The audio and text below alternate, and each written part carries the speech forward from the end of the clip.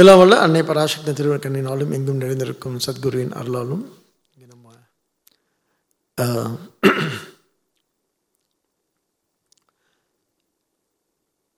தேவ அசுர சம்பத் விபாக யோகம். இந்த அசுர சம்பத்னா என்ன அப்படின்னு பகவான் இங்கே சொல்லிட்டு இருக்கார் நமக்காக.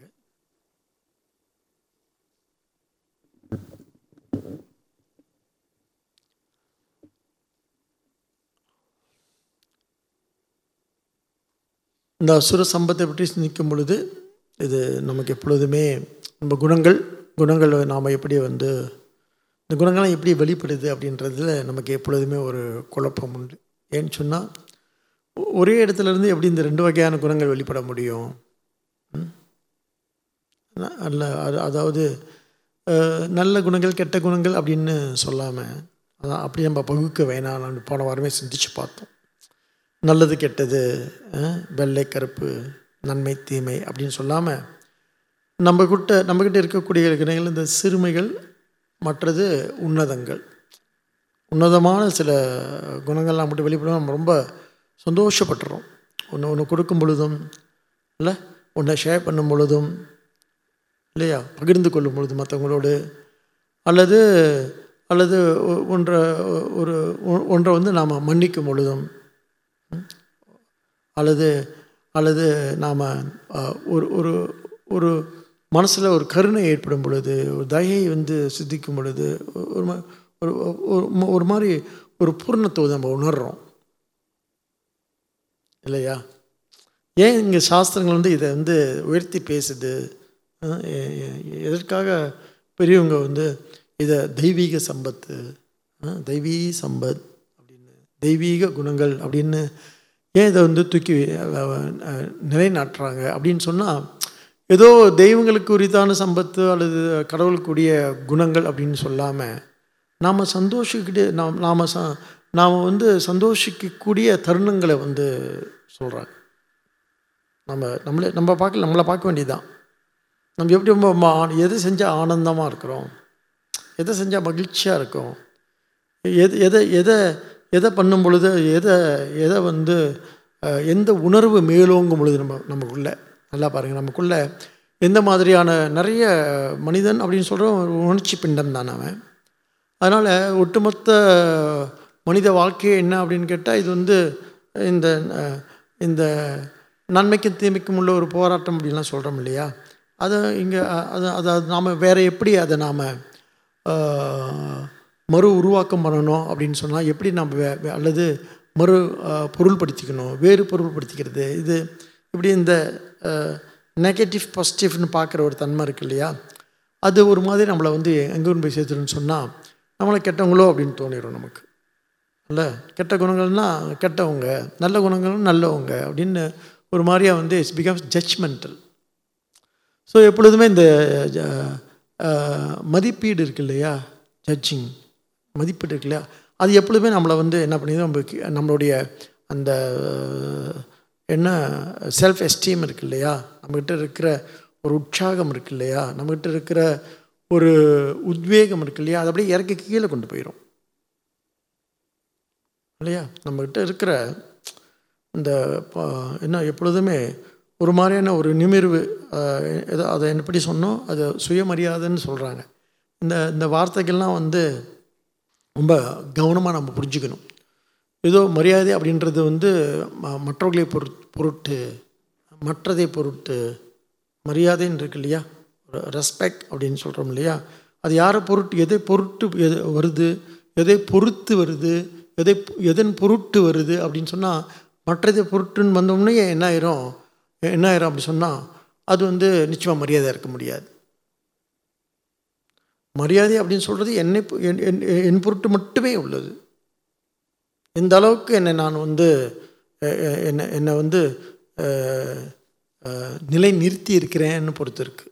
என்னை எப்படி நான் நிலை நாட்டுகின்றேன், நான் அப்படின்னு ஒரு விஷயம் இருக்கு இல்லையா, அந்த விஷயம் என்னவா இருக்குன்னா, அந்த விஷயம் இந்த ஃபிலாசபிக்கலி வேதாந்தத்தில் இந்த நான் அப்படின்ற விஷயம் எப்படி இருக்குன்னு சொன்னால், அதுதான் ரொம்ப பெருசாக இருக்குது, பிரம்மமாக இருக்குது, ஆத்மாவாக இருக்குது. இந்த வார்த்தைகள்லாம் சொல்கிறாங்களே, ஏதாவது டெக்னிக்கல் வேர்ட்ஸ் எல்லாம் கலைச்சொற்கள் இல்லையா?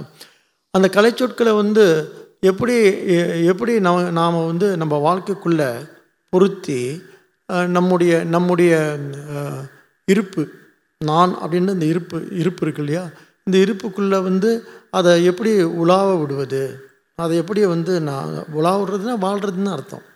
ஒரு வாழ்க்கை இருக்குது நமக்கு. இந்த வாழ்க்கையில் எப்படியெல்லாம் நம்ம எதிர்வினை ஆட்டிகிட்ருக்கோம், எப்படியெல்லாம் நம்ம வந்து நடத்தைன்னு ஒரு வார்த்தைலாம் இருக்குல்ல, அந்த வார்த்தைகள்லாம் பாருங்களேன், நிறைய வார்த்தைகள். கேரக்டர் அப்படின்னு சொல்கிறாங்க இல்லையா, உடனே ஆங்கிலப்படுத்திக்கோங்க, அதுதான் பெட்டர். ஏன்னு சொன்னால் நடத்தை அப்படின்னு சொன்னால், நடத்தைன்னு சொன்னால் அவன் நடத்தை சரியில்லைன்னு சொல்லுவோம். சரி, அப்படி தான் இங்கிலீஷில் நம்ம கேரக்டர் சரியில்லைன்னு சொல்லுவோம். ஸோ நடத்தைக்கும் பர்சனாலிட்டி இருக்குல்ல, ஆளுமைக்கும் வித்தியாசம் இருக்குது. there's a lot of difference between a personality and a character. அதே மாதிரி வந்து ஒரு நடத்தைக்கும் ஆளுமைக்கும் வித்தியாசம் இருக்குது. நடத்தைக்கும் ஆளுமைக்கும் சம்பந்தம் இல்லை. ஸோ இந்த தான் வார்த்தைகளே வாழ்க்கைன்னு சொன்னோம் இல்லையா, இவ்வளோ நுட்பம் நமக்கு தேவையா, அவ்வளோ நுண்மையாக இந்த விஷயத்தை அணுகணுமானா, அப்படி அணுகுனா தான் நாம் வந்து உருப்பட முடியும்னு சொல்கிறாங்க. பொதுவாக எல்லா வார்த்தைகளையும் வந்து பொது தளத்தில் வச்சு ஒரு பொது புத்தியில் அவங்க புரிஞ்சுக்கிட்டுன்னு சொன்னால் தொடர்ந்து நம்ம பாதிக்கப்பட்டுக்கிட்டே இருப்போம்.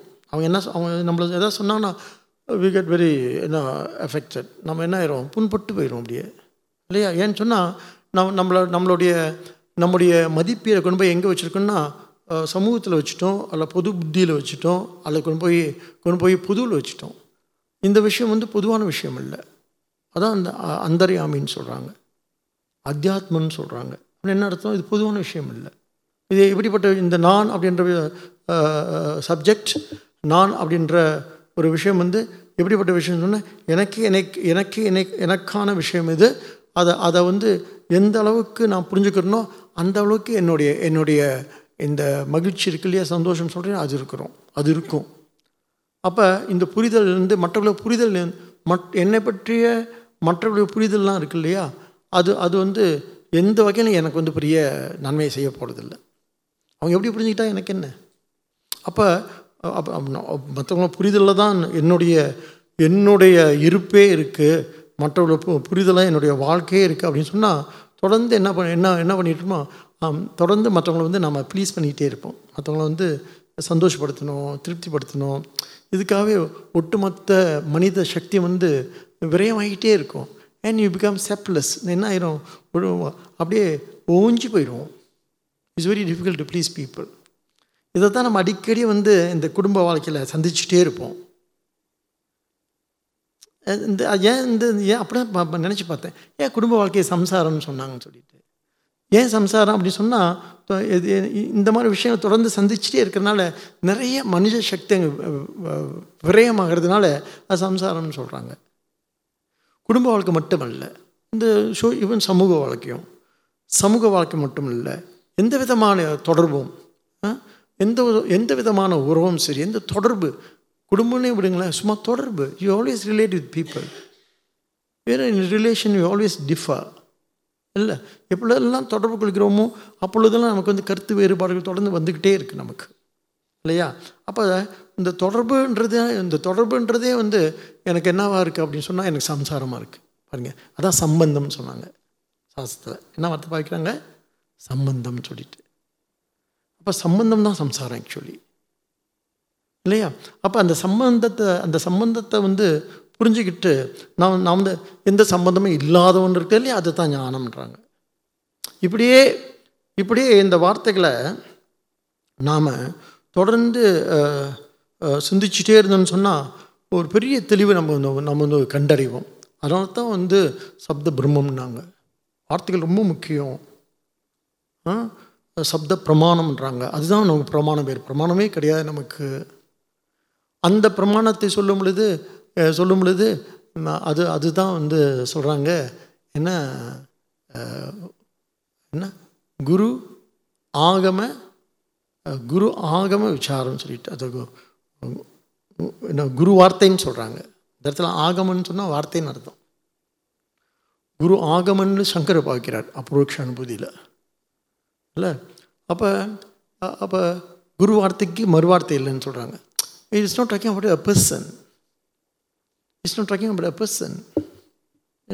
நமக்கு வாழையடி வாழையன்னா வந்த திருக்கூட்ட மரபு பெருசு. அவர்கள் கண்டறிந்த உண்மையை தான் குரு வார்த்தைன்னு சொல்கிறாங்க, ஆகமன்னு சொல்கிறாங்க, வேதம்னு சொல்கிறாங்க. அதைத்தான் வேதம்னு சொல்கிறாங்க. ஏதோ வேதம்னா சமஸ்கிருதம் எழுதப்பட்ட ஏதோ டெக்ஸ்ட்டுன்னு நினச்சிட்ருக்கோம். சமஸ்கிருதம் எழுதப்பட்டதுன்றது இன்னொரு வரலாற்று உண்மை. அந்த உண்மை, எந்த உண்மை? அந்த பேருண்மை, அந்த வார்த்தை, அந்த ஆகமம், அந்த சொல், அந்த சப்தம் பிறகு சமஸ்கிருத பாஷையில் வேதமாக எழுதப்பட்டதுன்றது இன்னொரு வரலாற்று உண்மை அது. ஸோ இது நம்ம இப்படி இப்படி இப்படி என்ன பிரித்து வந்து புரிஞ்சுக்கிட்டோம் அப்படின்னு சொன்னால் நமக்கு இந்த மாதிரி வார்த்தைகள் சொல்கிறதுல எந்த குழப்பமும் இருக்காது. அப்படி வேதம்னு சொன்னால் என்ன? நல்ல அதான் வேத அப்பிரதிஷ்டம்னு போன்ற பார்த்தோம். ஏதாம் திருஷ்டம் அவஷ்ட 9ஆம் ஸ்லோகத்தில் நஷ்டாத்மன அல்ப புத்தையக, இவன் எப்படி என்ன இவன் எப்படி இருப்பான் அப்படின்னு சொன்னால், அதாவது யார் அப்படின்னு சொன்னால் இந்த இந்த அசுரகுணமுடையவன். அவன் என்னமா எப்படி அவனுடைய தன்மலை எப்படி இருக்குன்னு சொன்னால் அசத்தியம் அப்பிரதிஷ்டம்னு பார்த்தோம். அசத்தியம்னா உண்மைன்றது ஒன்று கிடையாது. அப்பிரதிஷ்டம் அப்படின்னு சொன்னால் இந்த உலகுக்கு இந்த வாழ்க்கைக்கு ஆதாரம் அஸ்திவாரம் வேதம் இல்லை, ஈஸ்வரன் இல்லை அப்படின்னு புரிஞ்சுக்கிறது. நம்ம என்ன சொல்கிறோம்? இல்லை இந்த ஒட்டுமொத்த வாழ்க்கைக்கும் ஆதாரம் என்ன? சப்தம். பிரமாணம் என்ன? வேதம் அப்படின்னு சொல்கிறோம். உடனே இந்த இது வேதம் மட்டும்தான் பிரமாணம், மற்றதெல்லாம் பிரமாணம், தமிழ் பிரமாணம் இல்லையா? ஸோ இதெல்லாம் என்னன்னு சொன்னால் என்ன பத்தாது அப்படின்னு கேட்டால், இவனுக்கு விசாரம் பத்தாதனால டக்குன்னு வந்து ஒரு முடிவுக்கு வரான். ஏன்னா இது இல்லை, மொழிக்கு வந்துடுறான். இங்கே மொழியை பற்றி யாரும் பேசலை. மொழி என்பது ஜஸ்ட் ஊடகம். ஸோ யாருக்கு தெரியும் அப்படின்னு சொன்னால், நல்லா சிந்திக்கக்கூடியவனுக்கு இந்த டக்குன்னு புரிஞ்சிடும். இவங்க மொழியை பற்றி பேசலை, இவங்க இனத்தை பற்றி பேசலை, இவங்க மதத்தை பற்றி பேசலை, ஏதோ ஒரு வேதம் டெக்ஸ்ட்டை பற்றி பேசலை. எது நமக்கு வந்து ஆதாரமாக அஸ்திவாரமாக இருக்கின்றதோ அந்த சப்தத்தை பற்றி சிந்திக்கிறாங்க, அந்த சத்தத்தை பற்றி சிந்திக்கிறாங்க, அந்த அந்த அந்த அந்த அறிவை பற்றி சிந்திக்கிறாங்க. மீன்ஸ் ஆஃப் நாலேஜ், பிரமாணம், அறிவை பற்றி சிந்திக்கிறாங்க அப்படின்னு வந்துடுவான். யார்? விசாரம் பண்ணுறவன் மட்டும்தான் அவனுக்கு புரியும். மற்றவன் வந்து இந்த நுனிப்புள் மேயரும் சொல்கிறாங்களே, மேலோட்டம் பார்க்குறீங்க, இதை நான் வேதம் போதுன்றீங்கன்னு. ஆக யார் அசுரன் அப்படின்னு சொன்னால், இப்படி சரியாக விசாரம் செய்யாமல் அல்லது தொடர் சிந்தனையில் ஈடுபடாமல் அல்லது தொடர் உரையாடலில் ஈடுபடாமல் தேவையே அப்படின்னு உக்காந்துக்கிட்டு யார் அசுரன் அப்படின்னு சொன்னால் என்ன சொல்லுவான்னா, இந்த உலகம் போய், இந்த உறவுகள் போய், அசத்தியம். சரியான வார்த்தைகள் பார்க்கிறார் பாருங்க ஸ்ரீகிருஷ்ணர். அசத்தியம் என்ன? உண்மை உலகத்தில் எங்கே இருக்குது உண்மை? யார் உண்மையாக இருக்கிறாங்க? எல்லாம் பொய்யர்கள். முன்னால் பாருங்கள், அத்தனை பேரும் வரிசையாக உட்காந்துருக்காங்க. அத்தனையும் பொய்யர்கள். வாயை திறந்தா பொய் தான், ஒன்றுமே கிடையாது அப்படின்னு என்ன பண்ணுவாங்க? They dismiss the world. உடனே அப்படி நெளிகிறாங்க. நமக்கு இந்த என்னது உப்பு தண்ணி குடிக்கணும் இல்லையா, இந்த மாதிரி உடனே நெளிய வேண்டியதுதான். அதனால் நமக்கு என்ன ஆயிடுது? அதான் இதுதான் என்ன சொல்கிறாருங்க, இந்த வார்த்தைகள் இருக்குல்ல, எவ்வளவு சென்சிட்டிவ் பாருங்கள், எவ்வளவு நுட்பமாக இருக்குது பாருங்கள். அது என்ன பண்ணுதுன்னு சொன்னால், நம்மளை வந்து உடனே போய் தாக்குது இல்லை? உடனே தாக்கக்கூடிய ஒரு சக்தி இந்த வார்த்தைகளுக்கு உண்டு அப்படின்னு சொன்னால், அந்த வார்த்தைகளுக்கு உயிர் இருக்கா இல்லையா? அது எப்படி அந்த வார்த்தைக்கு உயிர் இல்லைன்னு சொல்ல முடியும்? நம்முடைய உயிர்ப்போடு இருக்காது இன்னும். ஆக இந்த அசுரர்கள் இப்போ வராது. இப்போ நம்ம சப்ஜெக்டுக்கு வரோம் இல்லை? இப்படி சிந்தித்து பார்த்துட்டு அப்புறம் இந்த சப்ஜெக்ட் உள்ள போனோம்னு சொன்னால், தென் we feel very comfortable with all the words. Srikrishna அங்கே கிருஷ்ணன் வந்து நிறைய வார்த்தைகளை யாரை நோக்கி பேசுகிறாரு அப்படின்னு சொன்னால், யாரை நோக்கி சொல்கிறாரு அப்படின்னு கேட்டால், இந்த என்ன அசுரர்களை நோக்கி சொல்கிறாரு. அதனால் இந்த அசுரர்கள் எப்படிப்பட்ட தன்மை உடையவர்கள் அப்படிங்கிற, யார் அசுரர்கள், அவங்க எப்படி இருப்பாங்க அப்படின்னு சொல்லும் பொழுது நம்ம சொன்னோம் இல்லையா, அசுரத்தன்மை என்பது அல்லது ராட்சத தன்மை அப்படின்னு சொல்கிறது என்ன அப்படின்னு கேட்டால், அது நல்லதோ கெட்டதோ அல்லது வெள்ளையோ கருப்போ அல்லது வந்து நன்மையோ தீமையோ அல்ல. என்ன? பெரிய நன்மை சிறிய நன்மைன்னு சொன்னோம். பேரறம் சிற்றறம் அப்படின்னு சொன்னோம் இல்லை? நாம் என்ன பெரிய இந்த ஒட்டுமொத்த ஆன்மீகம் என்பதே எதுக்கும் எதிர்க்குமான உள்ள ஒரு பெரிய போராட்டம் அப்படி சொன்னால், பேரறத்துக்கும் சிற்றறத்துக்கும் உள்ள போராட்டம், பேர் உணர்வுக்கும் என்ன அல்ப உணர்வுக்கும் உள்ள போராட்டம். பேரு உணர்வு என்ன? கருணை. அல்ப உணர்வு என்ன? பொறாமை. சிம்பிளாக வச்சுக்கோமே, ஈஸியாக இருக்கும் வார்த்தைகள்லாம். பார்த்து முடியல, அது எப்படி நீ மட்டும் அப்படி இருக்கலாம், நானும் அப்படி இருப்பேன் தெரியுமா அப்படின்னு சொல்லிட்டு, அதுபடி அது இருக்கு இல்லையா? இதை ஈஸியாக புரிஞ்சுக்கலாம். நமக்கு ரொம்ப பக்கமாக உள்ள விஷயம் பொறாமை என்று. ஏன் அவரை பார்த்து இவனை பார்த்தா அப்படி என்ன பண்ணியிருக்கான், இவன் என்ன வச்சுருக்கான் அவன் அப்படின்னு சொல்லிட்டு, ஒன்றுமே இல்லாத என்ன பையன், ஒன்றுமே இல்லாத வெட்டி பையன் இல்லையா? இவனை பார்த்தா பொறாமப்படுறீங்க. ஆமாம், பொறாமையாக இருக்கு. ஏன்? ஃப்ரீயாக இருக்கான். சரி, ஏன் என்ன சொன்னாலும் அவன் ஃப்ரீயாக இருக்கான். அவருப்பா ஃப்ரீயாக. நமக்கு எப்படி கடுப்பாக இருக்குது, கடுப்பாக இருக்குது, எரிச்சலாக இருக்குது பார்க்கவே. நம்ம இவ்வளோ பாடுபட்டுருக்கோம், இவ்வளோ வேலை பார்த்துட்ருக்கோம், அவன் ஃப்ரீயாக அவன் பாட்டுக்கு ஒன்றுமே நடக்காத மாதிரி எப்படி நமக்கு எரிச்சலாக இருக்குது இல்லையா? ஆக இந்த சின்ன விஷயம் போது நமக்கு, நம்ம வீட்டில் அடிக்கடி பார்ப்போம், எல்லாமே நம்ம ஓடி ஓடி பார்த்துட்டு இருப்போம். ஒரு அம்மா உட்காந்து பேச அப்படி பார்த்துட்ருக்கோம். நம்ம வீட்டில் ஒரு ஐயா உட்காந்துட்டு நம்ம கால் மேலே கால் போட்டுட்டு அவர் பாட்டு பேசாமல் இருப்பார், ஒன்றுமே நடக்காத மாதிரி. எல்லாம் வீட்டு வேலை எல்லாம் இந்த அம்மா பார்த்துட்ருப்பாங்க. அப்புறம் பார்த்தா அது யாருன்னு கேட்காதீங்க, நமக்கு தெரியும் நம்ம வீட்டுக்காரர் தவிர வேறு யார் அப்படி இருக்க முடியும் உலகத்தில் இல்லை? ஆக இதெல்லாம் நம்ம பார்க்கும் பொழுது நமக்கு என்ன ஆகுது அப்படின்னு கேட்டால், அது அரக்க குணம் அப்படின்னு சொல்கிறது. அரக்க ரொம்ப கடுமையாக இருக்குது வார்த்தை, அசுரன்னு வச்சுக்கோமே. அரக்கன்ற இன்னும் மோசமாக இருக்குது வாழ்க்கை, இன்னும் வார்த்தை வேறு மோசமாக இருக்குது, நம்ம ஆளும் வேறு மோசமாக இருக்கா, பார்த்தோடனே பயமாக இருக்குது. சரி வேண்டாம், அசுரன் நல்லா இருக்குது, அசுரன் நல்லா இருக்குது அந்த வார்த்தை கேட்க. சரி, எது அசுர குணம் அப்படின்னு சொல்லும் பொழுது இவன் தான் எப்படி இருப்பான்னு சொன்னால், வேறு ஒன்றுமே இல்லை, பீங் வெரி நெகட்டிவ், அசத்தியம், அப்பிரதிஷ்டம் சொல்கிறார். இங்கே யார் உண்மை பேசுகிறா? என்ன போய் உண்மையாக இருக்க சொல்கிறீங்களே? உலகமே என்ன பொய் தான். பொய் பேசாட்டி வாழ முடியாது, தெரியுதா? இப்போ பிழைக்கணுன்னா என்ன பண்ணணும்? எலெக்ஷனில் நிற்கணும். ஆமாம், இருந்தாலும் தோற்றுருவோம். நீ வாழணுன்னா என்ன பண்ணணும்? இதுதான் பண்ணணும். நீங்கள் இதை விட்டு நம்ம நிச்சயம் நம்ம ஜெயிச்சிருவோம் அப்படின்னு சொல்லிட்டு, ஏன்னு சொன்னால் எல்லாம் பொய்யர்கள். என்ன பண்ணலாம்? பொய்யர்கள் என்ன பண்ணால் விலை கொடுத்து வாங்கிடலாம். ஆக எது வாழ்க்கை அப்படின்னு சொன்னால், இங்கே பாருங்கள், இங்கே யாருமே உத்தமம் கிடையாது, இங்கே யாருமே நல்லவங்க கிடையாது, எல்லாம் ஓரளவு எல்லாம் திருடர்கள் தான். என்ன சின்ன திருடனா பெரிய திருடா, இதுதான் வித்தியாசம் இல்லை? எல்லாமே ஊழல் தான், எல்லாமே லஞ்சம் தான். சின்ன லஞ்சமே பெரிய, இது பில்லியன் கணக்கா மில்லியன் கணக்கா, அதுதான் வித்தியாசம் இல்லையா? ஆக இப்படி இவங்க நல்லா அது வயசாகி எத்தனை வயசில், ஒரு 70 வயசில் ஒரு பெரிய உண்மையை கண்டறிகிறாங்க, உலகம் பொய் அப்படின்னு. உலகம் பொய்னா என்ன? உலகம் இருக்கிற மக்கள் எல்லாம், மனுஷாலெல்லாம் பொய் பேசி தான் வாழ்வாங்க, அவங்க அப்படி தான் இருப்பாங்க, அது ஒன்றும் பெரிய விஷயம், இது அவங்கள நம்ப வேண்டியதில்லை அப்படின்னு முடிவுக்கு வரோம் 70 வயசில். இங்கே எவனும் நல்லவன் கிடையாது, தெரியுமா? பெரிய கண்டுபிடிப்பு, வேறு யாருக்கு நடக்கு, நமக்கு போய்க்கு நம்ம கடைசி 70 வயசில் கண்டுபிடிச்சிட்டோம். என்ன, அங்கே எவனும் நல்லவன் கிடையாது. ஆமாம், இஃப் இஸ் குட், வாய் இவனும் நல்லவன் கிடையாது. ஸோ யார் அசுரன்னு சொன்னால், ஒரு வயசுக்கு இந்த நிலையை அடையிறவன். இந்த ஹோல் லைஃப் இங்கே பாருங்கள், நமக்கு ஒரு பொக்கிஷம் மாதிரி கிடச்சிருக்கு இந்த வாழ்க்கை. யாருக்கும் கிடைக்காத ஒரு வாழ்க்கை நமக்கு, மனுஷ வாழ்க்கை.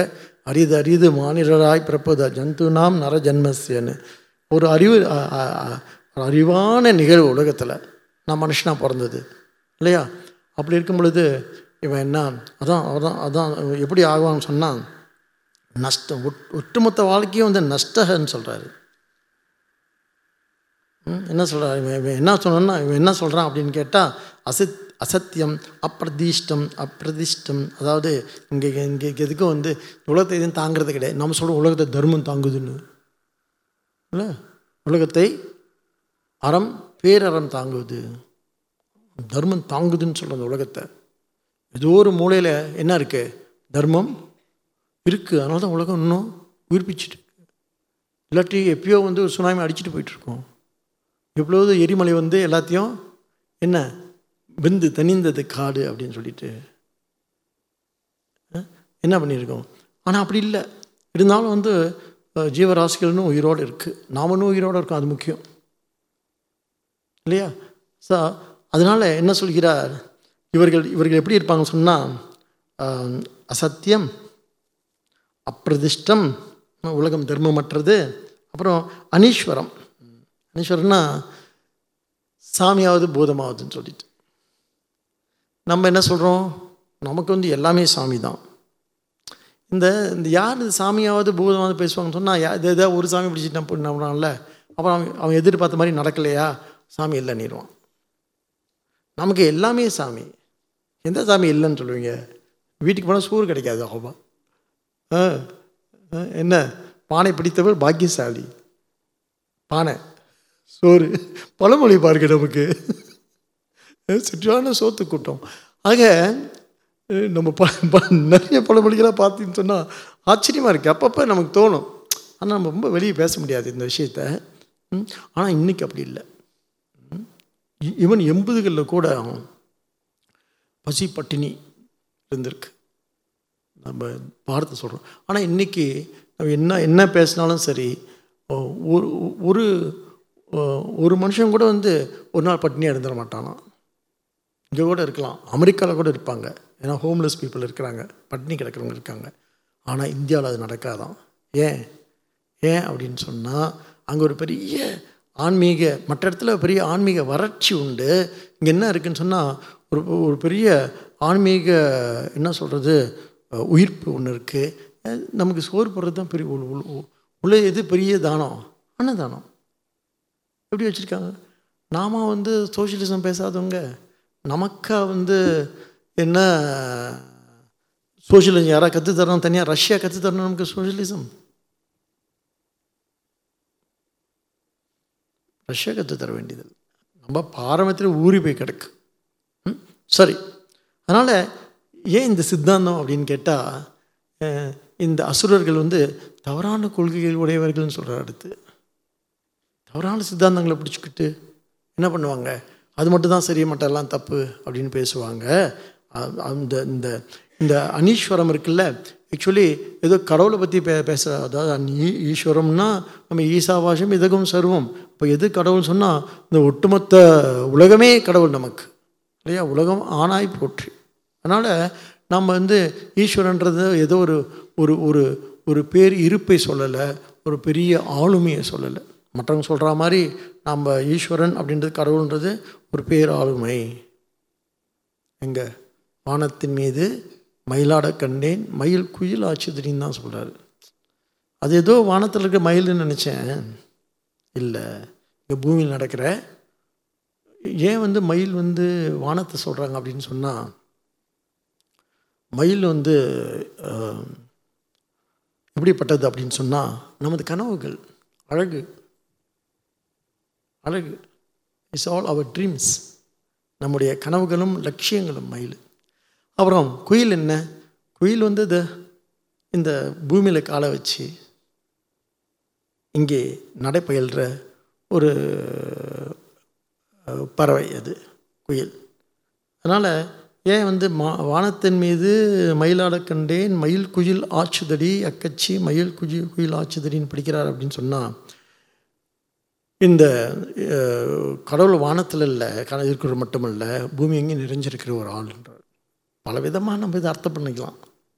ஒரு பாட்டு தான் வல்லற் பெருமான் சொல்கிறாரு, இது எப்படியெல்லாம் நம்ம அர்த்தம் பண்ணிக்கலாம் அப்படின்னு சொல்கிறது.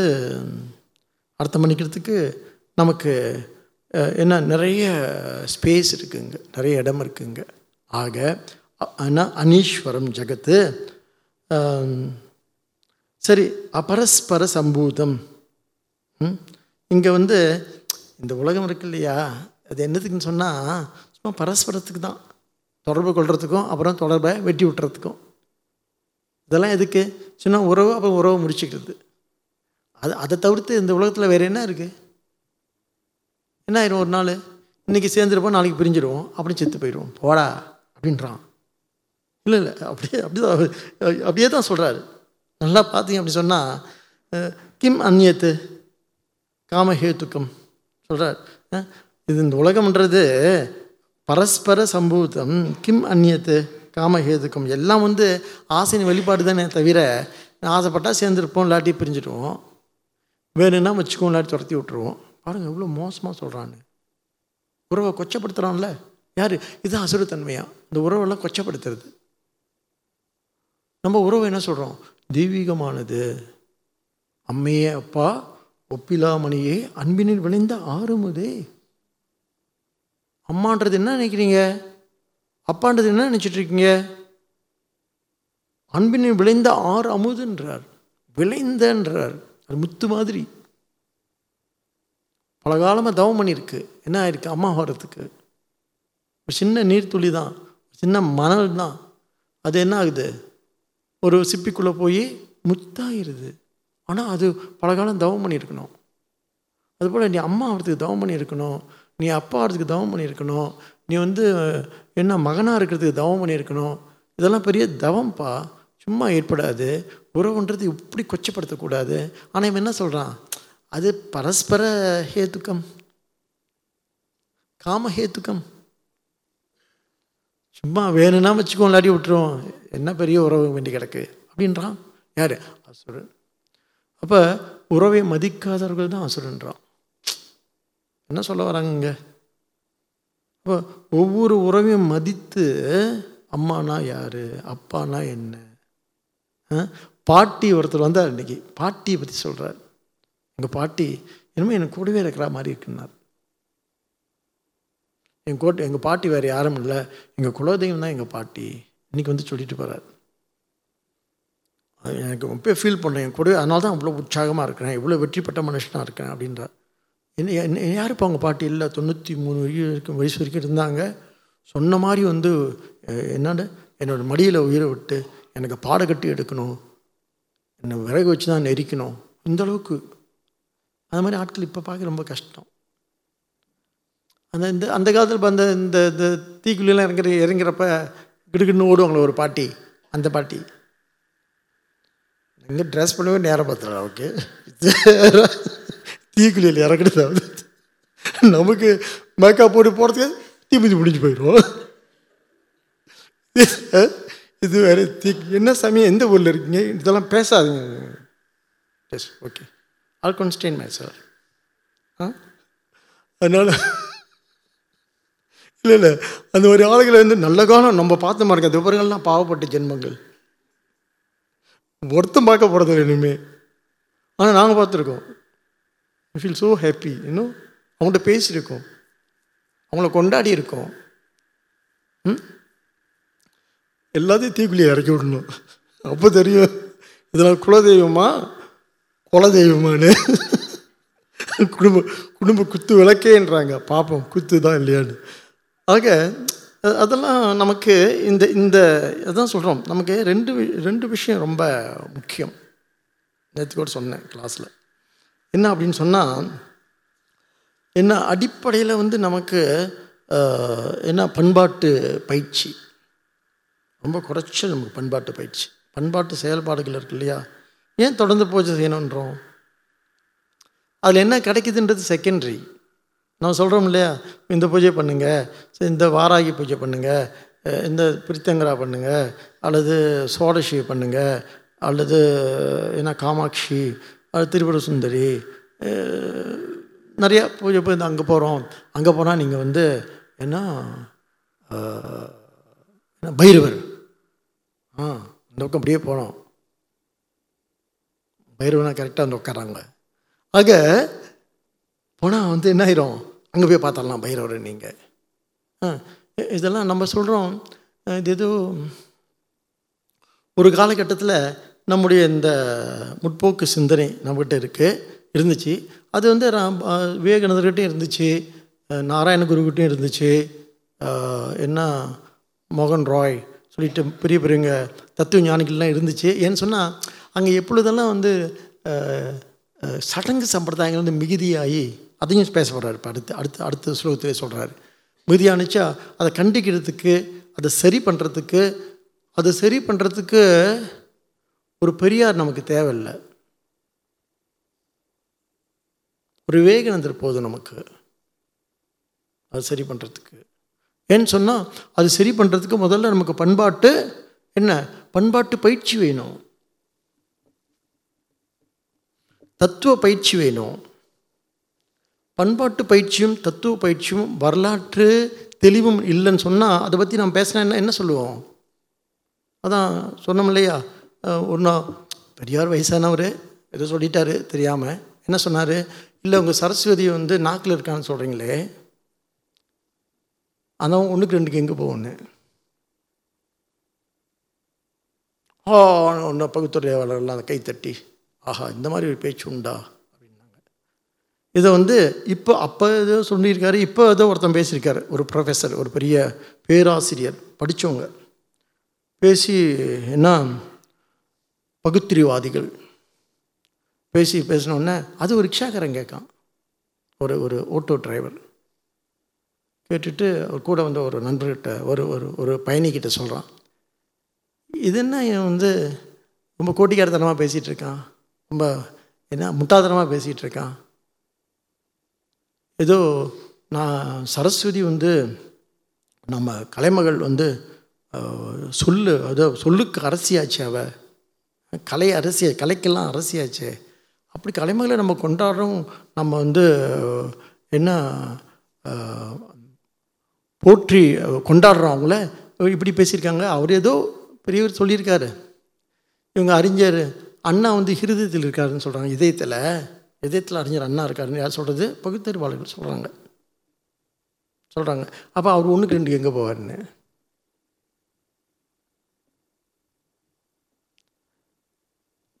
வயசானவர், பெரியவர், அவர் படிக்காதவர், ஏதோ தெரிஞ்சாருன்னு சொல்லிட்டார். இவன் படித்தவன் தான், நான் ப்ரொஃபஸர் தானே, இவனுக்கு அறியுங்க பேச்சுன்னு கேட்குறாரு. அவர் பெரியாரை ஒன்றும் சொல்லலை, அந்த காலகட்டத்துக்கு அது தேவையாக இருந்திருக்கு, அவர் சொல்லியிருக்காரு, விடுங்க. எதை போக்குறதுக்கு, சடங்கு சம்பிரதாயத்தை மூழ்கி கிடந்த ஒரு இனத்தை கரை சேர்க்கறதுக்கு இப்படிப்பட்ட கடுமையான வார்த்தைகள்லாம் சொல்லி கரை சேர்க்க அவங்கள திருத்த வேண்டியிருக்கு, ரைட். ஆனால் இவனுக்கு அறிவு எங்கே போச்சு? இவன் படித்தவன் தானே, அவர் பெரியவர், வயசானவர், ஏதோ சொல்லிட்டு போயிருக்காருன்னு அதை திரும்பி சொல்கிறது அப்படின்னு கேட்குறான். ஸோ பகுத்தறிவு என்ன பண்ணும் அப்படின்னு சொன்னால், இந்த அளவுக்கு என்ன பண்ணும் அப்படின்னு சொன்னால், நம்முடைய பண்பாட்டை அழிச்சிரும், கலாச்சாரத்தை குலைத்து போட்டுரும்.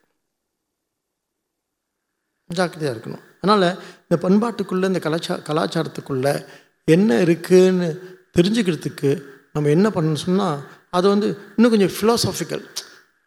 சரசு நாக்கில் இருக்கான்னு அர்த்தம், அது எப்படி நம்ம இன்டர்பிரேட் பண்ணுறது? அது தத்துவார்த்தமாக இன்டர்பிரேட் பண்ணுற உள்ள வார்த்தை. அது என்ன, நம்ம சிறப்பாக பேசக்கூடியவர்கள், சிறப்பான சொல்லை சொல்லக்கூடியவர்கள். கம்பனுக்கு என்ன, கம்பனுக்கு ஒரு சொல் கிடைக்கலன்றதுக்காக என்ன, ஒரு தயிர்காரில் மோர் கடையிற பாட்டியாக துமி அப்படின்னு எடுத்து கொடுத்துட்டு போகுது இல்லையா, ஒட்டை குத்துறாதே கேள்வி கேட்கும்போது. இப்படி நிகழ்ச்சிகள் வாழ்க்கையில் நடக்குது பாருங்கள் அவங்களுக்கு. ஆக எப்பொழுதுமே நமக்கு என்ன இந்த இந்த உண்மையை புரிஞ்சுக்கணும்னு சொன்னால், அதான் பண்பாட்டு செயல்பாடுகள் நமக்கு முக்கியம். அந்த பண்பாட்டு செயல்பாடு ஒன்று தான் பூஜை. அது வாராகியாக இருக்கட்டும், பிரித்தங்கராவாக இருக்கட்டும், பைரவராக இருக்கட்டும், இதெல்லாம் என்ன அப்படின்னு கேட்டால், இந்த பண்பாட்டு செயல்பாடுகள் மூலமாக அந்த பேருண்மையை நம்ம மீண்டும் மீண்டும் நம்மளை நினைவுபடுத்திக்கிறோம். அப்படி இந்த செயல்பாடுகள் இல்லை, கல்ச்சுரல் ஆக்டிவிட்டீஸ். ஏன் நம்மனா இங்கன்னா அரிசியாக விளைய வைக்கிறவங்க இல்லை, இருந்தாலும் பொங்கல் வந்தால் கொண்டாடுறோம். அது ஒரு பண்பாட்டு செயல்பாடு, அதை நினச்சிக்கிறோம் நாம். You feel good about it.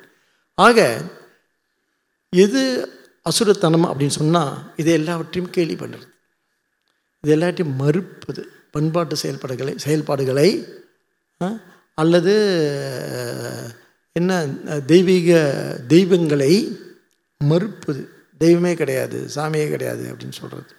நம்ம என்ன சொல்கிறோம்? சாமி எங்கேயோ மேலேருந்து குதித்து வந்த ஆள் இல்லைப்பா, நம்ம கூட வாழ்ந்து நம்மோடு நம்ம வாழ்க்கையை பங்கிட்டு நமக்காக தியாகம் பண்ண தியாக சின்னங்கள் இந்த சுவாமிகள்லாம். அதான் இங்கே சின்னங்களாக நமக்கு முன்னால் வந்து உட்கார்ந்துருக்கு அப்படின்னு சொல்லுவோம். ஸோ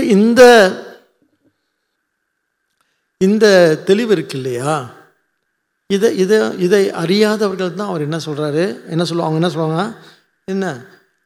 என்ன அசத்தியம், அப்பிரதிஷ்டம், அனீஸ்வரம், என்ன பரஸ்பர சம்பூத்தம் கிம் அந்நியத்துன்னு என்ன சொல்லுவாங்கன்னா, இப்போ தெரியுதா எது நாத்திகம்னு? திருநாவுக்கரசர் சொல்கிறாரு, நாத்திகம் பேசி தழும்பேறி அப்படின்னு. நாத்திகம் பேசி தழும்பேறி அப்படின்னு சொல்கிறார். நாக்கு திடித்தவர்கள் நாத்திகம் பேசுவார்னு சொல்கிறார் திருநாவுக்கரசர். அவருக்கு காலத்தில் எப்படி அவர் இவங்களெல்லாம் எதிர்கொண்டிருப்பார். ஏன்னா அங்கே சமணர்கள் இருந்தாங்க. அப்போ எப்படி இவங்களாம் எப்படிப்பட்ட எதிர்வினை ஆற்றியிருப்பார் திருநாவுக்கரசர். இத்தனைக்கும் உள்ள நாயன்மார்கள் மெத்த படித்தவர் அவர் தான். ஏன்னா அவர் சமணர். உண்மையில் நம்முடைய சான்றோர்கள் ஆன்றோர்கள்லாம் யாரெல்லாம் சமணர்கள். அப்புறம்லாம் சைவர்கள் வரணும். ஆனால் முக்கால்வாசி சைவர்கள்லாம் முதல் சமணர்களாக இருந்தவங்க. சரி, வரலாற்றுக்கு போக வேணாம். ஆக இது ஒரு சப்ஜெக்டாக எடுத்த பிறகு நம்ம இதில் பேசலான்னு முடிவு பண்ணியிருக்கோம் நம்மளுடைய ஸ்பிரிச்சுவல் ஃபெஸ்டிவலில். அப்போ அந்த டீட்டெயில்ஸ் எல்லாம் வரலாறு, பண்பாடு, கலாச்சாரம், நாகரீகம் எல்லாத்தையும் பேசுவோம். இது புரிஞ்சுக்கிட்டு அந்த பின்புலம் நமக்கு புரியும். இப்போ ஸ்ரீகிருஷ்ணர் வந்து இந்த வார்த்தையெல்லாம் அப்படி சொல்கிறாரு சொன்னால், எப்பேற்பட்ட கலாச்சார பின்புலம், கலாச்சார செயல்பாடுகளில் ஈடுபட்டிருந்தால் ரொம்ப தைரியமாக என்ன பண்ணுறாரு, இந்திர விழாவை இந்திர விழாவை வந்து விமர்சனம் பண்ணுறாரு. இந்திரன் கடவுள் இல்லைன்னு சொல்லலை, இந்திரன் தேவன் இல்லைன்னு சொல்லலை, இந்திரனுக்கு ஆணவம் ஜாஸ்தின்னு சொல்கிறார். அதனால் அதை விடுங்க, இதோ பாருங்க நான் தூக்கி காமிக்கிறேன் கோவர்த்தன கிரியை, என்னை கொண்டாடுங்கன்றார். ஓ, இரு கடவுள் ஆகிட்டு வரும் அப்படின்னு நமக்கு கேள்வி வருது. பார்ப்போம் அதெல்லாம். ஆக ஒரு ஞானி தன்னை வந்து வெளிப்படுத்தும் பொழுது இந்த மாதிரி வார்த்தைகள்லாம் வரும். அதனால் ஞானி இல்லாமல் ஆயிட மாட்டார். அப்போ நமக்கு எப்படிப்பட்ட அறிவு தேவைப்படுது, எவ்வளவு எல்லாம் புரிஞ்சுக்கிறதுக்கு எவ்வளோ சூக்ஷ்மம் தேவை, எவ்வளோ நுட்பம் தேவை நமக்கு. எது விதை எது சொத்தன்னு புரிஞ்சுக்கிறதுக்கு. அதனால தான் இது வந்து ஒரு ரேசிய பிளட்டில் நடக்கிற மாதிரி நாங்கள் ஆன்மீக வாழ்க்கை நம்ம நினைக்கிற மாதிரி அத்தனை சுலபமானது அல்ல அப்படின்னு சொல்லி அடுத்த ஸ்லோகத்தில் வந்து இன்னும் சில குணங்களெல்லாம் வந்து வருஷப்படுத்துகிறார் ஸ்ரீகிருஷ்ணர். யாரெல்லாம் அசுரர்கள், ஏதாம் திருஷ்டம் அவ்விஷ்டபியக நஷ்டாத்மனோ அல்ப புத்தயக பிரபவந்தி உக்ர கர்மணாக கயாய ஜெகதக அஹிதாக வரிசையாக சொல்கிறார். இந்த கொள்கை உடையவங்க, இந்த கொள்கை, இந்த உலகம் போய், உறவுகள் போய், சாமியும் பூதெல்லாம் ஒன்றும் கிடையாது, இங்கே வந்து எதுவுமே வந்து என்ன கிடையாது, சத்தியம் கிடையாது, நித்தியம் கிடையாது, இந்த வாழ்க்கையே என்ன, வாழ்வே மாயம். நம்மளும் தான் சொல்லுவோம், என்ன சொல்லுவோம், இது மாயா அப்படின்னு சொல்லிட்டு. ஆனால் வேறு அர்த்தம் இருக்குது அதுக்கு இல்லையா. மாயை வந்து நம்ம பொய்ன்னு சொல்லலை, அதான் மித்தியான வார்த்தை வச்சுருக்கோம். அது என்ன, அது வந்து இந்த பிரம்மாண்டம்னு சொல்கிறோம், இந்த அழகுன்னு சொல்கிறோம், இந்த இந்த இந்த என்ன அவ்யக்தத்தை வியக்தம், இந்த சிருஷ்டின்னு சொல்கிறோம். மாயை என்ன சொல்கிறோம், இந்த படைப்புன்னு சொல்கிறோம், இல்லை இந்த இந்த இந்த இருப்புன்னு சொல்கிறோம். அப்புறம் இந்த என்ன இல்லாமல் போகிறதையும் பேசுகிறோம். இத்தனையும் பேசிட்டு அது என்ன பண்ணணும் அப்படின்னு கேட்டால் அது புரிஞ்சுக்கணும்னு சொல்கிறோம். அதான் இங்குள்ள அழகு. மாயையெல்லாம் இல்லைன்னு சொல்லலை, நம்ம துச்சம்னு சொல்லலை, மித்தியான வார்த்தையை பாவிக்கிறார் பாருங்கள் சங்கர். சொல்லி என்ன சொல்கிறாரு, அது you must know how to appreciate it. அதை அப்ரிஷியேட் பண்ணால் என்ன ஆகும், then you come to understand it. அது இப்போ நம்ம புரிஞ்சிக்க முடியும். இப்போ அதுதான் நாமன்னு நினச்சிட்ருக்கோம். அது நாம அல்ல அப்படின்ற ஒரு சின்ன சாட்சி பாவத்தோடு எட்டி நின்று பார்க்குற ஒரு பெரிய அறிவு கிடைக்கும். அதுக்கு பேர் தான் ஞானம்ன்றார். எப்படி அப்ரோச் பண்ண போகிறாங்க சப்ஜெக்டை சங்கரர். மாயை தான். இதனால் நமக்கு என்ன இருக்குது? சம்சாரம் இருக்குது. இதனால் நமக்கு என்ன இருக்குது? நான் கட்டுண்டு தான் போயிருக்கோம், இதில் மயங்கி தான் போயிருக்கோம். இது பின்னால் நாம் ஓடிக்கிட்டே இருக்கிறோம். இதை தொடர்ந்து பிடிச்சிக்கிட்டே இருக்கோம், தொங்கிக்கிட்டே இருக்கோம், தேறிக்கிட்டே இருக்கோம், எல்லாம் பண்ணிக்கிட்டே இருக்கோம். நம்ம பண்ணிகிட்டு இருந்தாலும் கூட ஒரு சின்ன கவனத்தில் கொஞ்சம் கவனம் இருந்தால் என்ன ஆகும்னு சொன்னால் இதுவெல்லாம் பொய்ன்னு சொல்ல முடியாது. ஏன்? அத்தனை உண்மையாக நம்ம முன்னால் இருக்குது. அதனால் என்ன பண்ணலாம் அப்படின்னு சொன்னால் அதனுடைய இருப்பை என்ன அது அது அது இருப்பு எப்படிப்பட்டதுன்னு மித்தியான்னு புரிஞ்சுக்கணும். மித்தியானா என்ன? மித்தியானா நிரந்தரமானதல்ல, நித்தியமானதல்ல, வந்து போவது அப்படின்னு புரிஞ்சுக்கிட்டு அதை அப்போ என்ன சொல்கிறாரு? அதுதான் ஞானத்துக்கும் மற்ற இடத்துல அவங்க பேசுகின்ற என்ன சொல்கிறது, மீட்பு, சல்வேஷன், அதுக்குள்ள வித்தியாசம் இருக்குது. என்ன வித்தியாசம்னு சொன்னால், சல்வேஷன் அப்படின்னு சொன்னால் அதனால போய் ரொம்ப ஒன்று கலந்துறது, என்ன அதுவாக மாறுறது அப்படிலாம் இருக்குது. என்ன கடவுளாக என்ன ஆயிடுறோம், நம்ம சிவமாக மாறிடுறது, அது விஷ்ணுவில் போய் கலந்து ஒன்று கலத்தல் என்ன சொல்கிறாங்களே, ஒன்று கலக்கிறது அப்படிலாம் சொல்கிறாங்களே. அப்படிலாம் ஒன்றும் சொல்லாமல் இங்கே என்ன சொல்கிறாரு, அதை தள்ளி நின்று பார்த்து அது நான் நல்லா புரிஞ்சுக்கிறது, அவ்வளோதான். இப்போ நான் அதுன்னு நினச்சிட்ருக்கேன், அதுதான் சம்சாரம். நான் அது இல்லைன்னு தெரிஞ்சுக்கிட்டு தான் மோட்சம், இல்லையா? ஆக ஸோ இந்த தெளிவு இருக்கு இல்லையா? இந்த தெளிவை இங்கே இங்கே இங்கே நாம் இந்த வார்த்தைகள் மூலமாக அதான் இங்கே என்ன சொல்கிறாரு, நமக்கு என்ன கிடையாதுன்னு சொன்னால், இவர்கள்லாம் என்ன ஏதாம் திருஷ்ட அவஷ்டபிய என்ன சொல்கிறார், இவர்களுக்கெல்லாம் திருஷ்டம் அப்படின்னா தத்துவம்னு அர்த்தம். இந்த இடத்துல உங்களுக்கு என்ன குழப்பம்னா தத்துவ குழப்பம் உள்ளவர்கள்ன்றார். தத்துவத்தில் என்ன இருக்கு? குழப்பம் இருக்கு. அவங்க எதை பிடிச்சிட்டு இருக்காங்க? அவங்க இந்த அவங்களுக்கு சில கொள்கைகள் பிடிக்கும். என்ன கொள்கை அப்படின்னு சொன்னால், இந்த உலகம் பொய்ன்றது ஒரு கொள்கை, இந்த உறவுகள் பொய்ன்றது இன்னொரு தத்துவம், இதெல்லாம் என்ன, இதெல்லாம் மாயை அப்படின்றது, இதெல்லாம் மாயன்றது இன்னொரு தத்துவம். இதையெல்லாம் கெட்டியாக பிடிச்சிக்கிட்டு தன்னை நஷ்டாத்மா அப்படின்னு சொன்னால், தன்னை இழந்தவர்கள் யார் அப்படின்னு கேட்டால் அல்ப புத்தயன்னு சொல்கிறார். அல்ப புத்தின்னு ரொம்ப கடுமையாக இருக்குல்ல வார்த்தை, சன்ஸ்கிருத்தில் ஏசுகிற மாதிரி இருக்குது, தமிழில் சொல்லுவோம். கொஞ்சம் புத்தி அறிவு கொஞ்சம் குறைஞ்சவங்கன்னு சொல்கிறாரு. அல்பனா குறவு தானே, தமிழில் சொல்ல நல்லா இருக்குது. அல்பன்னா ரொம்ப மோசமாக இருக்குது. சில வார்த்தை தமிழில் மோசமாக இருக்குது, சில வார்த்தை சம்ஸ்கிருதத்தில் மோசமாக இருக்குது. அல்ப புத்தய ஏன்னு சொன்னால், இவர்கள் என்ன பண்ணுவாங்க சொன்னால், இவர்களுக்கு என்ன இல்லைன்னு சொன்னால், இவர்கள் ஒரு ஒரு விவேகம் தான் இல்லைன்றார். எது சரி எது தப்புன்னு தெரியல அவங்களுக்கு, அதில் குழப்பம். எது சரி எது தப்புன்ற குழப்பம் இருக்கிறதுனால என்ன சொன்னால், தவறான விஷயத்தை என்ன விஷயத்தை பிடிச்சிக்கிட்டு அதை நம்மளை காப்பாற்றுன்னு சொல்லிட்டு அது பின்னால் போயிட்டு இருக்கிறது. இன்றைக்கி நல்லா பாருங்கள், அது அப்படியே தூக்கி இன்றைக்குள்ள இந்த இந்த இந்த சூழலில் அதை போட்டு பாருங்களேன். எல்லாம் என்ன சொல்கிறாங்க, ஏதாவது ஒரு சித்தாந்தத்தை பிடிச்சிக்கிட்டா, ஏதாவது ஒரு ஒரு ஒரு மதத்தை பிடிச்சிக்கிட்டா அந்த மதம் நம்மளை காப்பாற்றிடும், அந்த இனம் ஒரு மொழியை பிடிச்சிக்கிட்டா அந்த மொழி நம்மளை காப்பாற்றிடும், அந்த இனம் நம்மளை காப்பாற்றிடும், அட் த எக்ஸ்பென்ஸ் ஆஃப் இன்னொரு மொழி இன்னொரு இனம். இதுக்கு பேர் என்ன?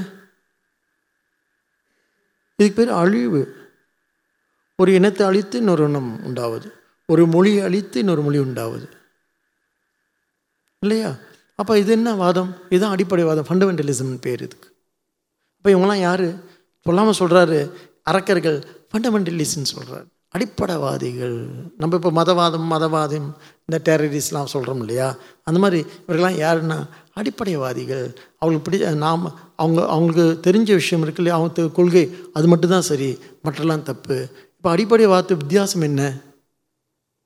அடிப்படைவாதத்துக்கும் ஜனநாயகத்துக்கும் உள்ள வித்தியாசம் என்ன அப்படின்னு கேட்டால், அடிப்படைவாதம் என்பது நான் மட்டுமே சரி, மற்றதெல்லாம் தவறு, அழிக்கப்பட வேண்டியது. ஜனநாயகம் என்பது நானும் சரி, மற்ற கொள்கைகளிலும் அவர்கள் நியாயங்களும் சரி, ரெண்டு நியாயங்களும் ரெண்டு இடத்துல என்ன இருக்குது? நியாயம் இருக்குது. அந்த நியாயத்தை நாம் என்ன நம்முடைய அந்த நியாயத்தை நாம் சிந்திச்சு பார்க்குறது. அந்த நியாயத்துக்கு இங்கே என்ன இருக்குது? இடம் இருக்குது. அந்த அவங்க ஒரு நியாயம் வச்சுருக்காங்க, அந்த நியாயத்துக்கும் இடம் இருக்குது, என்னுடைய நியாயத்துக்கும் இடம் இருக்குது. இங்கே எல்லா நியாயங்களுக்கும் இடம் உண்டு. ஏனென்றால் இந்த உலகம் யாருக்கு சொந்தம்? எல்லோருக்கும் சொந்தமானது. இது எதை நோக்கி இந்த நியாயங்கள்னு சொன்னால், ஒரு மானுட இருப்பை நோக்கி இந்த நியாயம். எனவே ஜனநாயகத்தின் மூலமாக மானுடம் வெல்லும் அப்படின்னு சொல்கிறது. இவ்வளோ விஷயங்கள் இங்கே கிருஷ்ணர் சொல்கிறாரா இல்லையோ, இந்த தளத்தில் வச்சு நம்ம புரிஞ்சுக்கணும். எப்படிப்பட்ட கொள்கை உடையவர்கள் சொல்கிறார். திருஷ்டம்னு சொன்னால் விஷன் இல்லையா? விஷன் எப்படி ஒரு விஷன் இருக்குது இவங்களுக்கு? எப்படி ஒரு பார்வை? வாழ்க்கையில் நிறைய பார்வைகள் உண்டு இல்லையா? அப்போ நாம் இதை தொடர்ந்து நாம் இந்த நூற்றாண்டில் அதை அனுபவிச்சுட்டே இருக்கிறோம். எந்த பார்வை சரியான பார்வை? எந்த விஷன்? வாழ்க்கையை பற்றிய எந்த சித்தாந்தம் சரியான சித்தாந்தம்?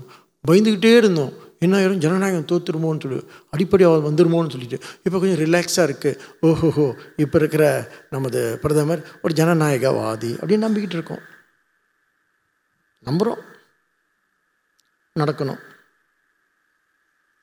அப்பாடா நல்ல காலம், அடிப்படைவாதிகள் கையில் போய் விழுவல அப்படின்னு ஒரு பெருமை சொல்கிறோம். இது நடைமுறை, சரியா? ஆக அதைத்தான் இங்கே சொல்கிறார். எது அசுரத்தனம் அப்படின்னு சொன்னால், இப்படி என்ன அடிப்படைவாதம் சொன்னால் ஃபண்டமெண்டலிசம் நான் மட்டுமே சரின்றதான். இது என்ன பெரிய வார்த்தையாக இருக்கே. வாட் இஸ் ஃபண்டமெண்டலிசம் சொல்லிக்கிட்டே இருக்காங்க இல்லையா? What is fundamentalism? Who is a fundamentalist அப்படின்னு கேட்டால், தான் என்னது மட்டுமே சரி, மற்றதெல்லாம் தவறு, நான் மட்டும் இருக்க வேண்டும், மற்றதான் அழிக்கப்பட வேண்டும், தலையை கொய்ய வேண்டும், சீவி எரிய வேண்டும். இது பேர் தான் அடிப்படைவாதம். இல்லை, எல்லோரும் நல்லவரே, யாதும் ஊரே யாவரும் கேளிர். இது என்ன? இது ஜனநாயகம். எப்போ பேசியிருக்காங்க தமிழை? பல நூற்றாண்டுக்கு முன்னாலே பேசிட்டாங்க இது. ஆக எதை நோக்கி இருக்குது வாழ்க்கை மானுடத்தை நோக்கி. இங்கே பாருங்கள், இன்னொரு விஷயம் நம்ம புரிஞ்சுக்கணும். இந்த ஐரோப்பிய சிந்தனையில் கூட உள்ள ஒரு பெரிய முடக்கம் என்ன அப்படின்னு கேட்டால், அவங்க ஒரு காலகட்டத்தில் இந்த மதவாதம் அங்கே என்ன திரண்டு பெருத்து பேருருவாக இருந்துச்சு மதவாதம்.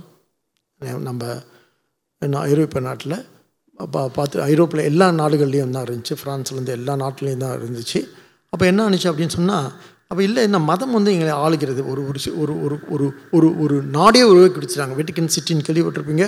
ஒரு மதத்துக்காக ஒரு நாடு உலகத்தில் வேறு எங்கேயும் இல்லை, இங்கே இருக்குது இல்லையா? அப்போ அங்கே அது பிரசிடென்ட் யார் கேட்குறாங்களே, யார் பிரைம் மினிஸ்டர்? நாங்கள் போப் தான் பிரைம் மினிஸ்டர் நாட்டில். நான் போயிட்டு வரலாம், சரி, அதெல்லாம் இருக்கட்டும்.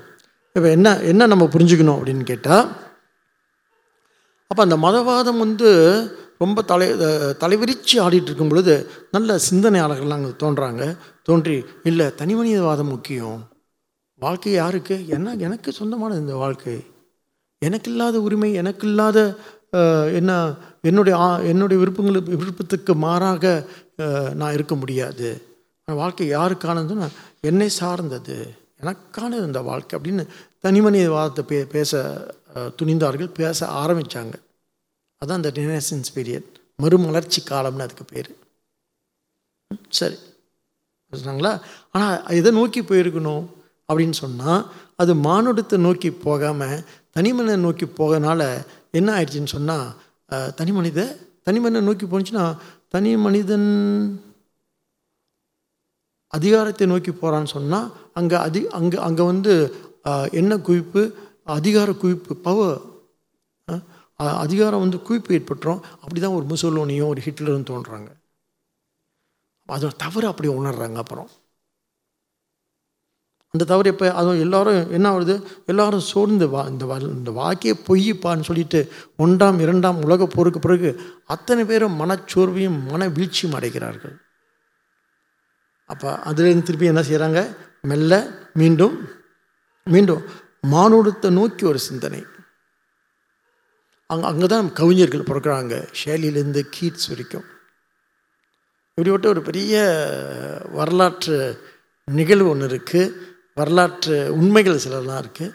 ஆனால் நம்ம நல்லா டைம் எடுத்து சிந்திச்சு பார்க்கணும். இதெல்லாம் கோர்வையாக எல்லாத்தையும் சிந்தித்து அதற்கான இடத்த வச்சு பார்த்தோம் அப்படின்னு சொன்னால் ஒட்டுமொத்த விஷன் என்ன ஆயிரும். இந்த மாதிரி என்ன இவங்களோட திருஷ்டம் தத்துவம் விஷன் எப்படி இருக்குன்னு சொன்னால் என்ன குறுகிய நோக்கா இல்லாமல் விரிந்த பரந்த நோக்கா உனக்கு போய் கண்டடைவோம். ஆக அசுரர்கள் குறுகிய நோக்கு உடையவர்கள்னு சொல்கிறார். அதான் விஷயம். சரியா? ரைட். அப்போ அல்ப புத்தியாக உக்ர கர்மனாக. அப்புறம் என்ன ஆயிடுது, என்ன குவிப்பு, என்ன அதிகார என்ன சொல்கிறது, அதிகாரம்தான் இல்லை, அதிகார குவிப்பு ஏற்பட்டாலும் உக்ர கர்மனாக என்ன சரியான கடுமையான செயல்பாடுகளில் ஈடுபடுவாங்க, எல்லாத்தையும் கொல்லுவாங்க. ஒரே ஒரு நல்ல எக்ஸாம்பிள் சைபீரியா கேம் தான். ஸ்டாலின் கொன்ன அளவுக்கு ஹிட்லர் கூட கொல்லலை. அவருக்கு என்ன கொடூரமான செயல் ஈடுபடுவார்கள். எதன் காரணமாக? கொள்கை காரணம் சொல்லிடுவாங்க. எதுக்கு? ஏன்? No, we do it in the name of அன்றைக்கி சொன்னால் we do it in the name of religion. இன்றைக்கி சொல்கிறாங்க I do it in the name of கம்யூனிசம்னு சொல்லிட்டு. எது வாழணும்? கம்யூனிஸ்ட் சித்தாந்தம் வாழ வேண்டும், அதுக்காக செய்கிறோன்னு சொல்லிட்டு. இல்லை மக்கள் ஏற்றுக்கலன்னா என்ன பண்ணுறது? மக்கள் ஏற்றுக்கலன்னா இந்த சித்தாந்தத்தில் விட்டுறணும். ஸ்டாலின் சொல்கிறார் மக்கள் ஏற்றுக்கொள்ளனா மக்களை கொள்ளுங்கள்னு. எப்படி? ரைட், சிந்திப்போம். ஜகத்தக அஹிதாக. இவர்கள் யார் அப்படின்னு சொன்னால் இவர்கள் ஒட்டுமொத்த இந்த உலகத்துக்கு கேடு விளைவிப்பவர்கள். இவர் எதை கெடுப்பார்கள்? அங்குள்ள உலகத்தையே நாசம் செய்வார்கள். இது ஒரு பக்கம். இன்னொரு பக்கம் பார்த்தோம் அப்படின்னு சொன்னால் நம்முடைய என்ன பயணிட்டாளர்கள், வலதுசாரிகள், உலகம் பூரா. இன்னொரு விஷயம் நம்ம ஜாக்கிரதையாக இருக்க வேண்டிய விஷயம், ஒட்டுமொத்த உலகமும் அந்த அதிகார குவிப்புன்னு சொல்கிறோம் இல்லையா, ஒன்று மதவாதத்தில் நடக்கும், இன்னொன்று அமெரிக்கா போல வலதுசாரி, அதாவது என்ன கேபிட்டலிசம், அங்கே போய் சேர்ந்தோம். எல்லாம் பணக்காரவங்க இன்னும் கொடி கட்டி பறப்பாங்க, ஒன்றும் பண்ண முடியாது அவங்க தான் முடிவு பண்ணுவாங்க இந்த நாட்டை யாரை ஆள்றதுன்னு. இது ரொம்ப கமுக்கமாக நடந்துகிட்ருக்கோம் அண்டர் வாட்டரில், நமக்கு தெரியவே தெரியாது. நம்ம நினைக்கிறோம் நம்ம தான் தேர்ந்தெடுத்து வச்சுருக்கோன்னு சொல்லிட்டு. சரி, பிறகு பேசுவோம். ஆக ஜகத்தக ஷயாய பிரபவந்தி, உலகம் அழிவுக்கு இவர்கள் இட்டு செல்வார்கள். இவங்களாம் யார் மாதிரின்னு சொன்னால், இப்போ ஒரு வைரஸ் வந்துச்சு இல்லையா நமக்கு,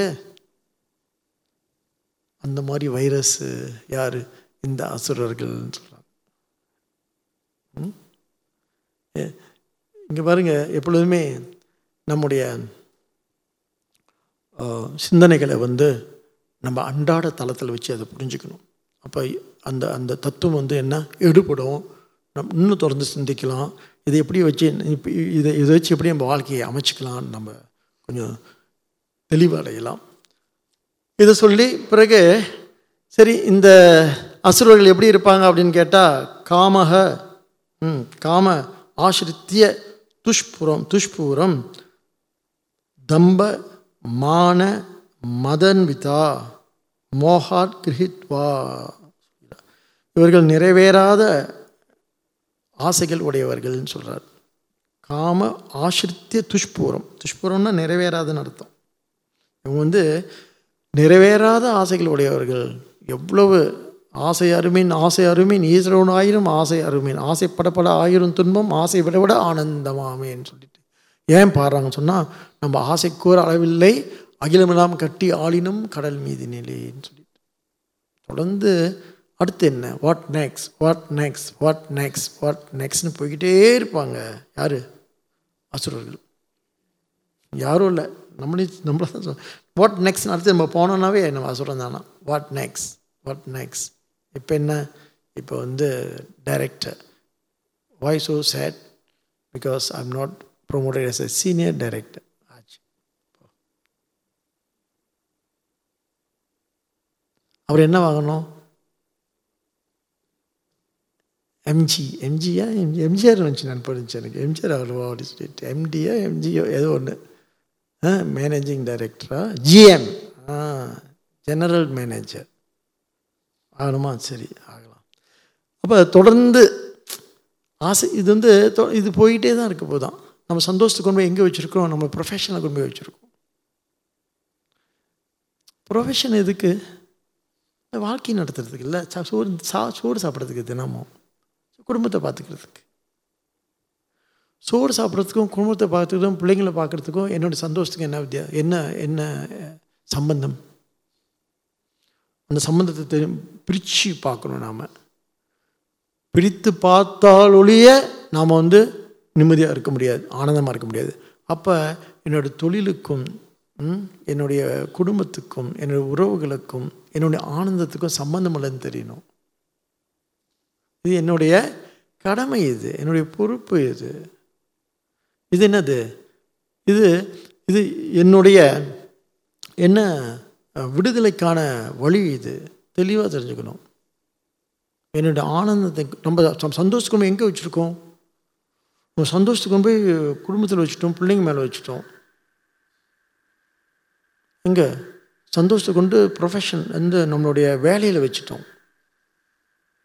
எங்காவது ஒருத்தன் வேலையை சந்தோஷம் அடைஞ்சிடுவானா என்ன? ஏதாவது குடும்பத்தில் சரி வேலையை விடுங்க, குடும்பத்தில் சந்தோஷம் அடைஞ்சிட முடியுமா என்ன? ஆனால் குடும்பத்தை குறை சொல்லலை.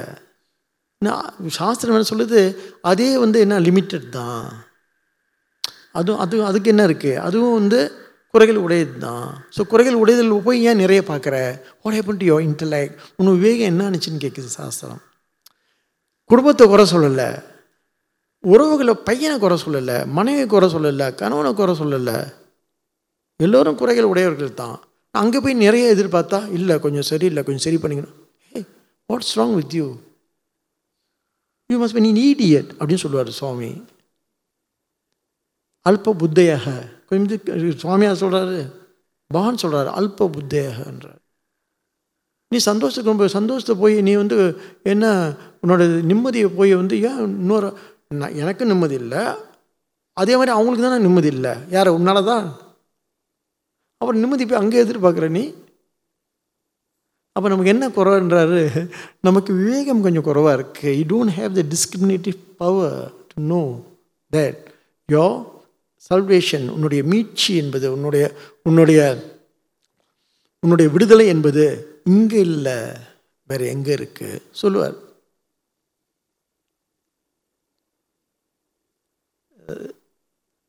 சப்ஜெக்ட் எவ்வளோ டேர்ஸாக இருக்குல்ல, என்னடா இது அப்படின்னு.